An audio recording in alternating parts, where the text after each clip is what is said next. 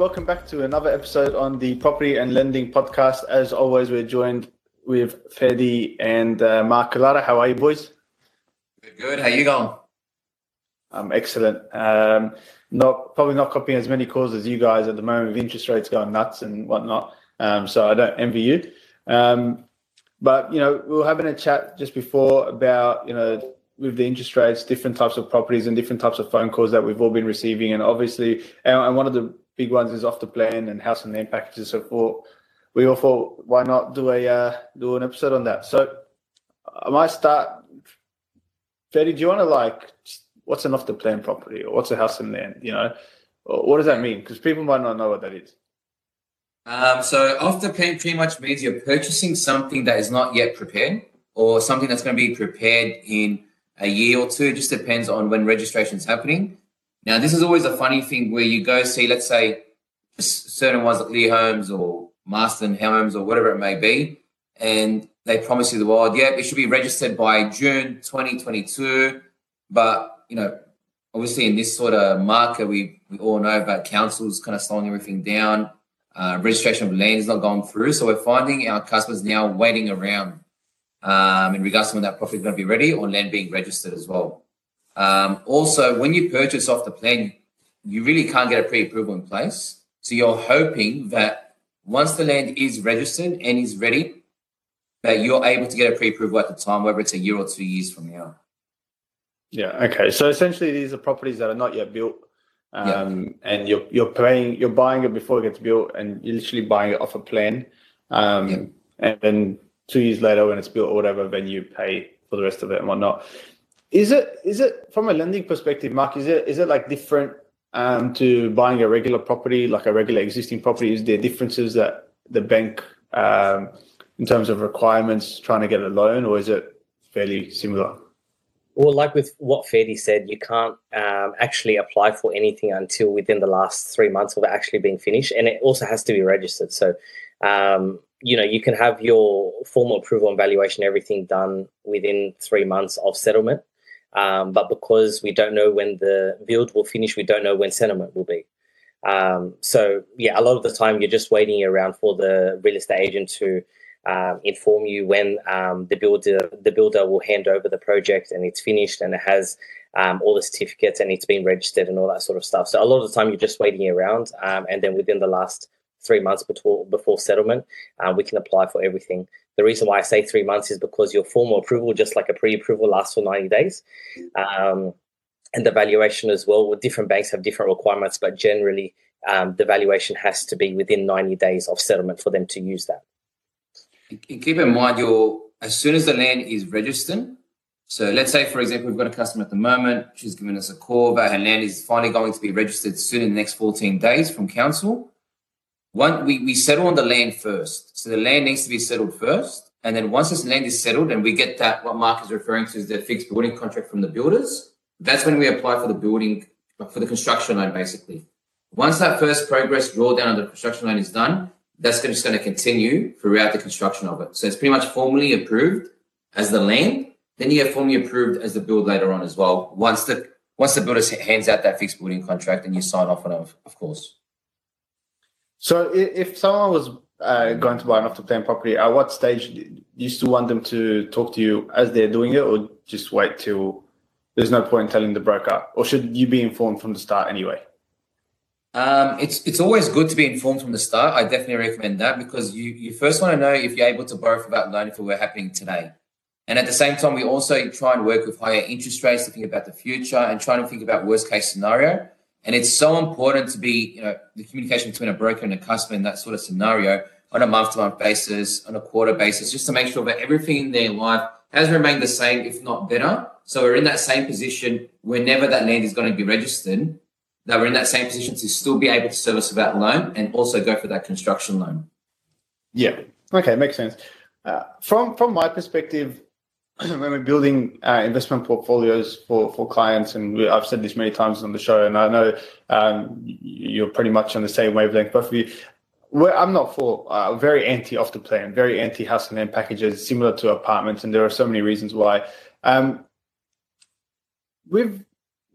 of the draw cards that people I guess one of the reasons why people get drawn to it is, all the marketing around it, pay $2,000 today and that's it. And then in 2 years' time, worry about it. But that in its essence is a big problem, right? And like something that you guys are alluding to, where you can't get the loan till 3 months before it's done or right at the end. You've signed the contract today to buy this off the plan property, and then for the next 2 years, 18 months, your money is completely tied up because you have no idea. You don't know how much it's going to cost you. You don't know how much deposit you're going to need and whatnot. Do you see any valuation issues on your end when it comes to off the plan or house and land packages? Mark? Yeah. It definitely can happen. For example, if someone ends up buying a property during a booming market and it's ready 2 years later and the market sort of flips on you, the valuation is going to come up short and there's literally nothing anyone can do. I mean, we can order valuations with a bunch of lenders. They're all going to come in short because if the market's not where it was when you purchased, then that's just the story. It's not where it is now. So yeah, definitely valuations is a big issue. The other thing I was going to say as well, Ferdy mentioned a good point as well. Like if your circumstances change throughout the process, we're not actually formally applying for the formal approval where the banks do their last assessment on you until right at the end because we simply can't. So if you sign something today and you lose your job or change industry or move to casual or go self-employed, go as a independent contractor, any of these sort of things, it could impact your ability to even get a loan approved. Your income needs to be verified by the banks according to their credit policy. And if you fall outside of that, they won't give you the loan. Whatever, it doesn't matter what you signed, they're not going to sort of give you the loan. So that's another one of the very big risks as well. And it's pretty interesting the last couple of years, especially with COVID and all that. It's pretty funny how things have shifted across. So throughout COVID, people purchasing land, which was awesome. And then sometimes, like Mark can attest to this, the valuations would actually come back. I think KM would be calling, like, bro, you wouldn't believe it. The valuations came back more than what the purchase price was. Even though the bank is not going to go off what the valuation would be, which is the higher price, it was going to go upon the contract to sell.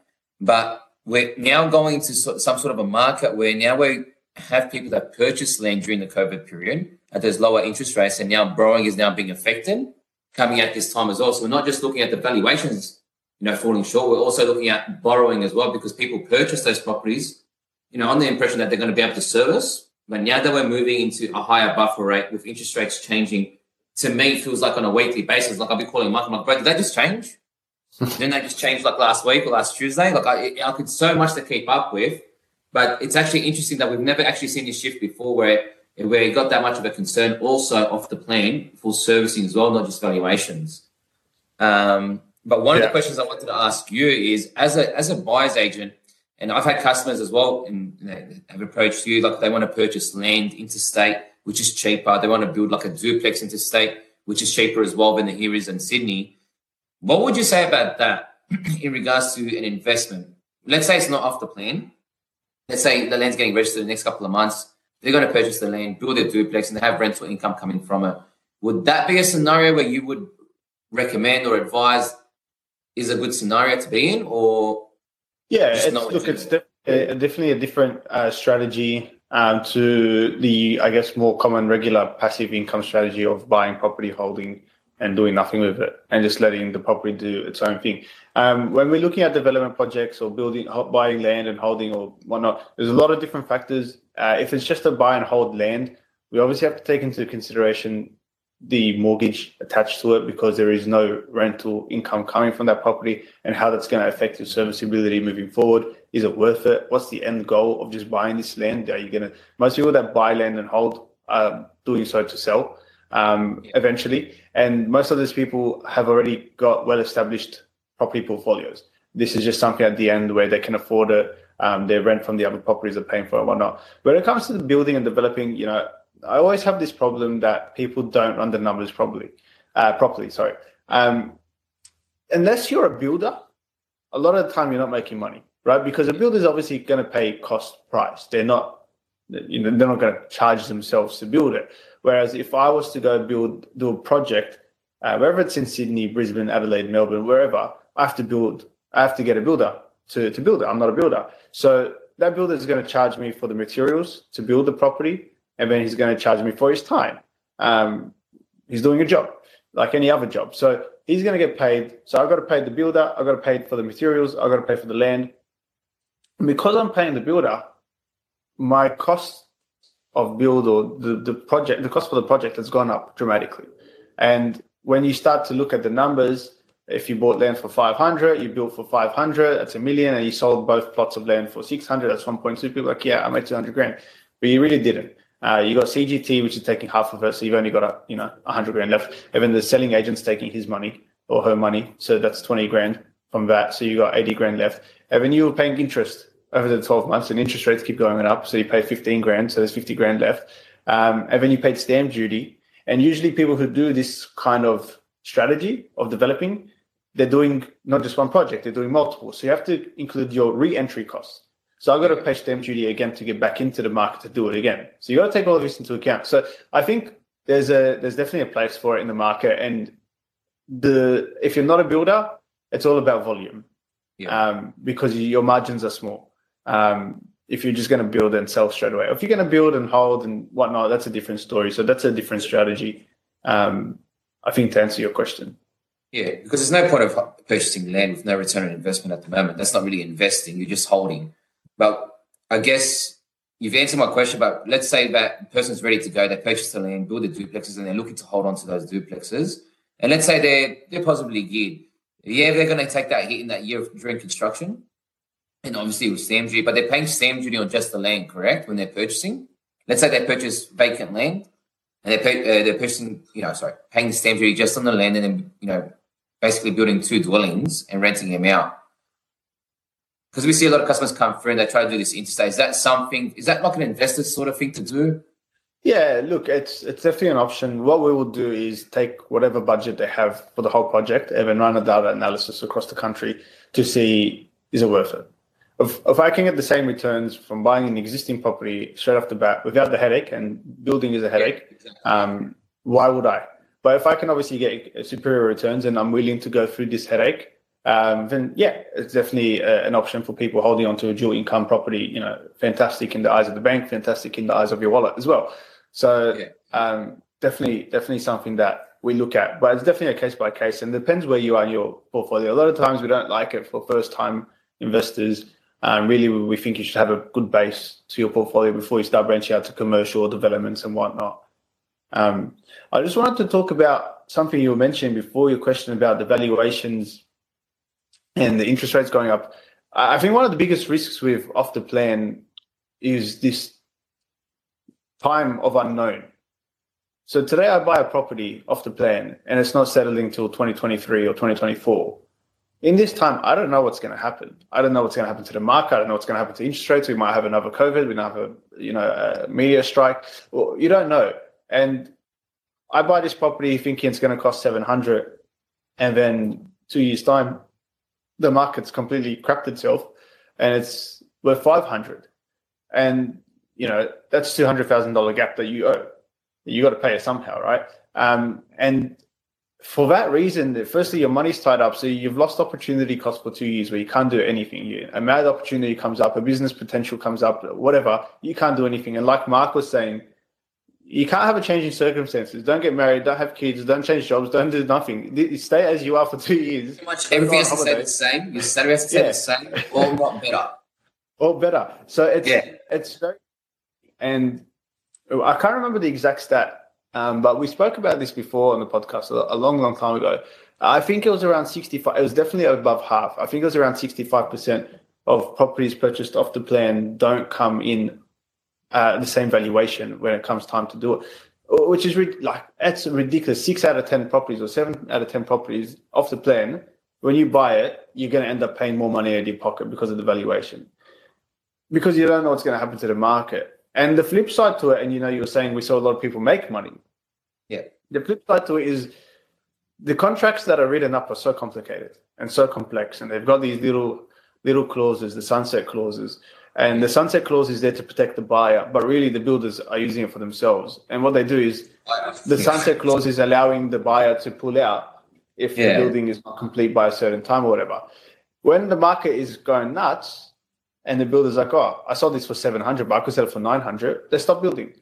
Yeah. They force you to leave because they can sell it off to someone else. So you're never in a good position. You never have power. You never have control over these. I was just a bit of say, don't get me started, because another thing that you just brought up that's interesting is right now we're also looking at construction costs going up. So we're finding a lot of our customers coming back to us that purchased land and they thought they were safe. Part of the sunset clause was up to the 30th of June 2022, your construction costs are not going to go up. But they've been stuck with council. We've been trying to get it approved so we can start construction, but they're just stuck with council.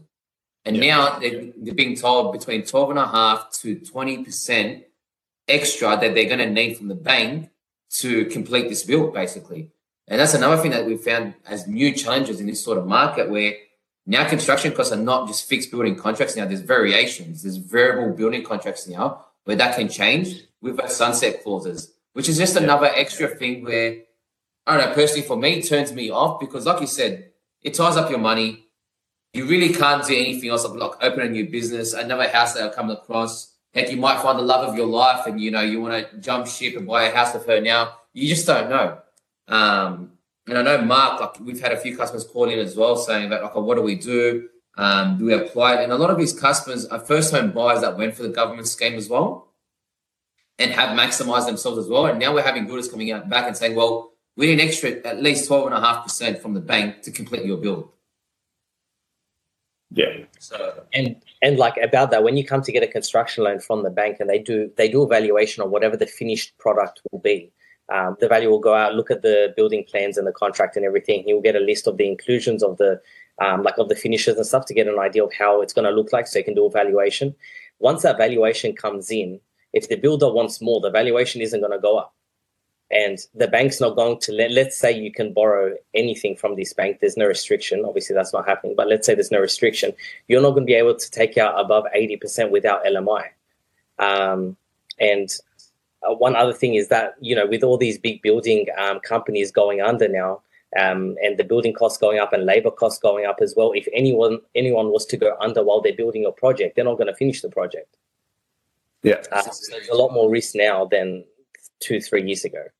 Yeah. Or the W that's being built in Sydney City that's it. They're not building it. They stopped their mid construction because they've gone. They're going to find anyone to lease it to even when it's done. Well, they're putting it back to tender to try and get someone else to build it. But that's how volatile it can be. I think there is a place for off market properties in general, similar like there is a place for apartments. And it's usually the owner-occupier side, where it provides affordable housing for people to buy and live in the city. Apartments are obviously considerably cheaper than buying a house, and off-the-plan properties are usually quite lower priced than buying an existing property as well, for a reason. But from an investment perspective, and even from an owner-occupier perspective, it's still a bit risky because you buy it and then you think you're getting something and then it gets built and it's completely different. But from an investment perspective, I think it's always important to look at the fundamentals, because I get calls all the time. I found this off the plan. What an opportunity. And the reason it's not an opportunity just for you. Anyone can go buy it. So it's not really an opportunity. But the fundamentals of property never change. And when you've got 50 or 100 or 300 or 400 properties being built in those 3 streets, there's an abundance of supply. And, I don't know how many times we've said supply and demand on this show, on this podcast, but it's always supply and demand. If I'm building 300, 500 more properties, there's so much supply. And if there's not enough demand, prices are only going to go one way.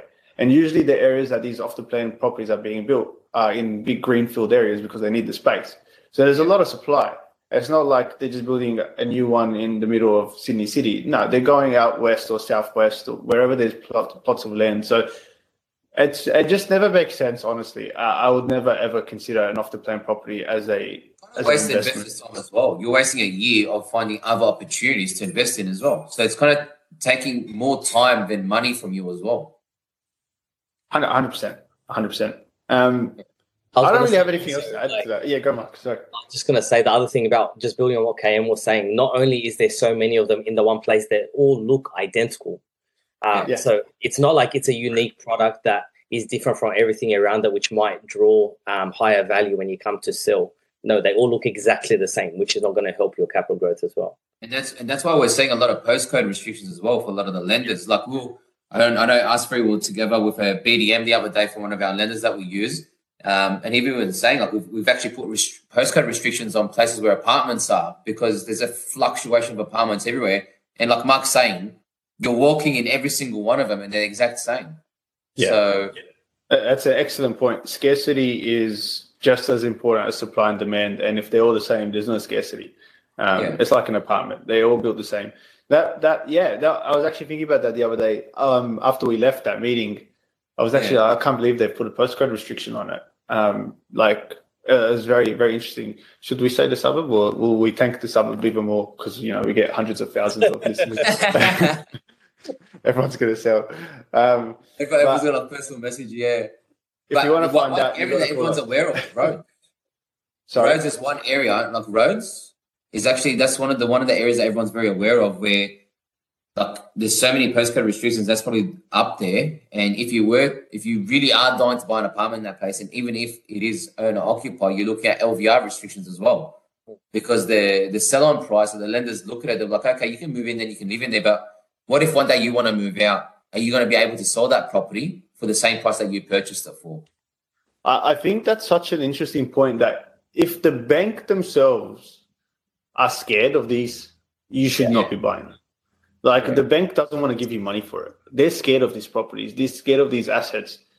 And the bank does a lot of research and due diligence into what they give money out for. If the bank is worried about it, you should probably be worried about it too.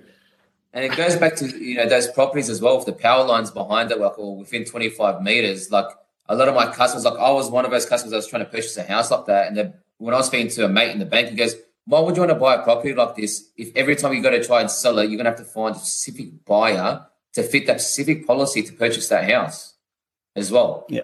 So you're right. Sure. Anything that bank says no to, for the first time in my life, just try and go along with what the bank says, because it's just going to affect you later on.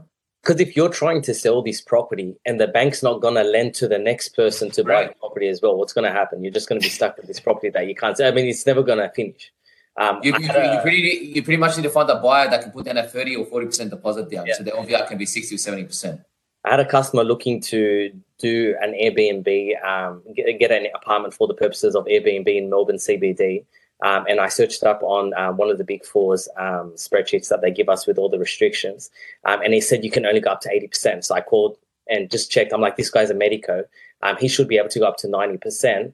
Can we go up to 90%? And of course not. So the postcode restriction overrules any restriction, any sort of LVR with LMI waivers that you can, even if you're under one of the professional packages as well. No one's immune.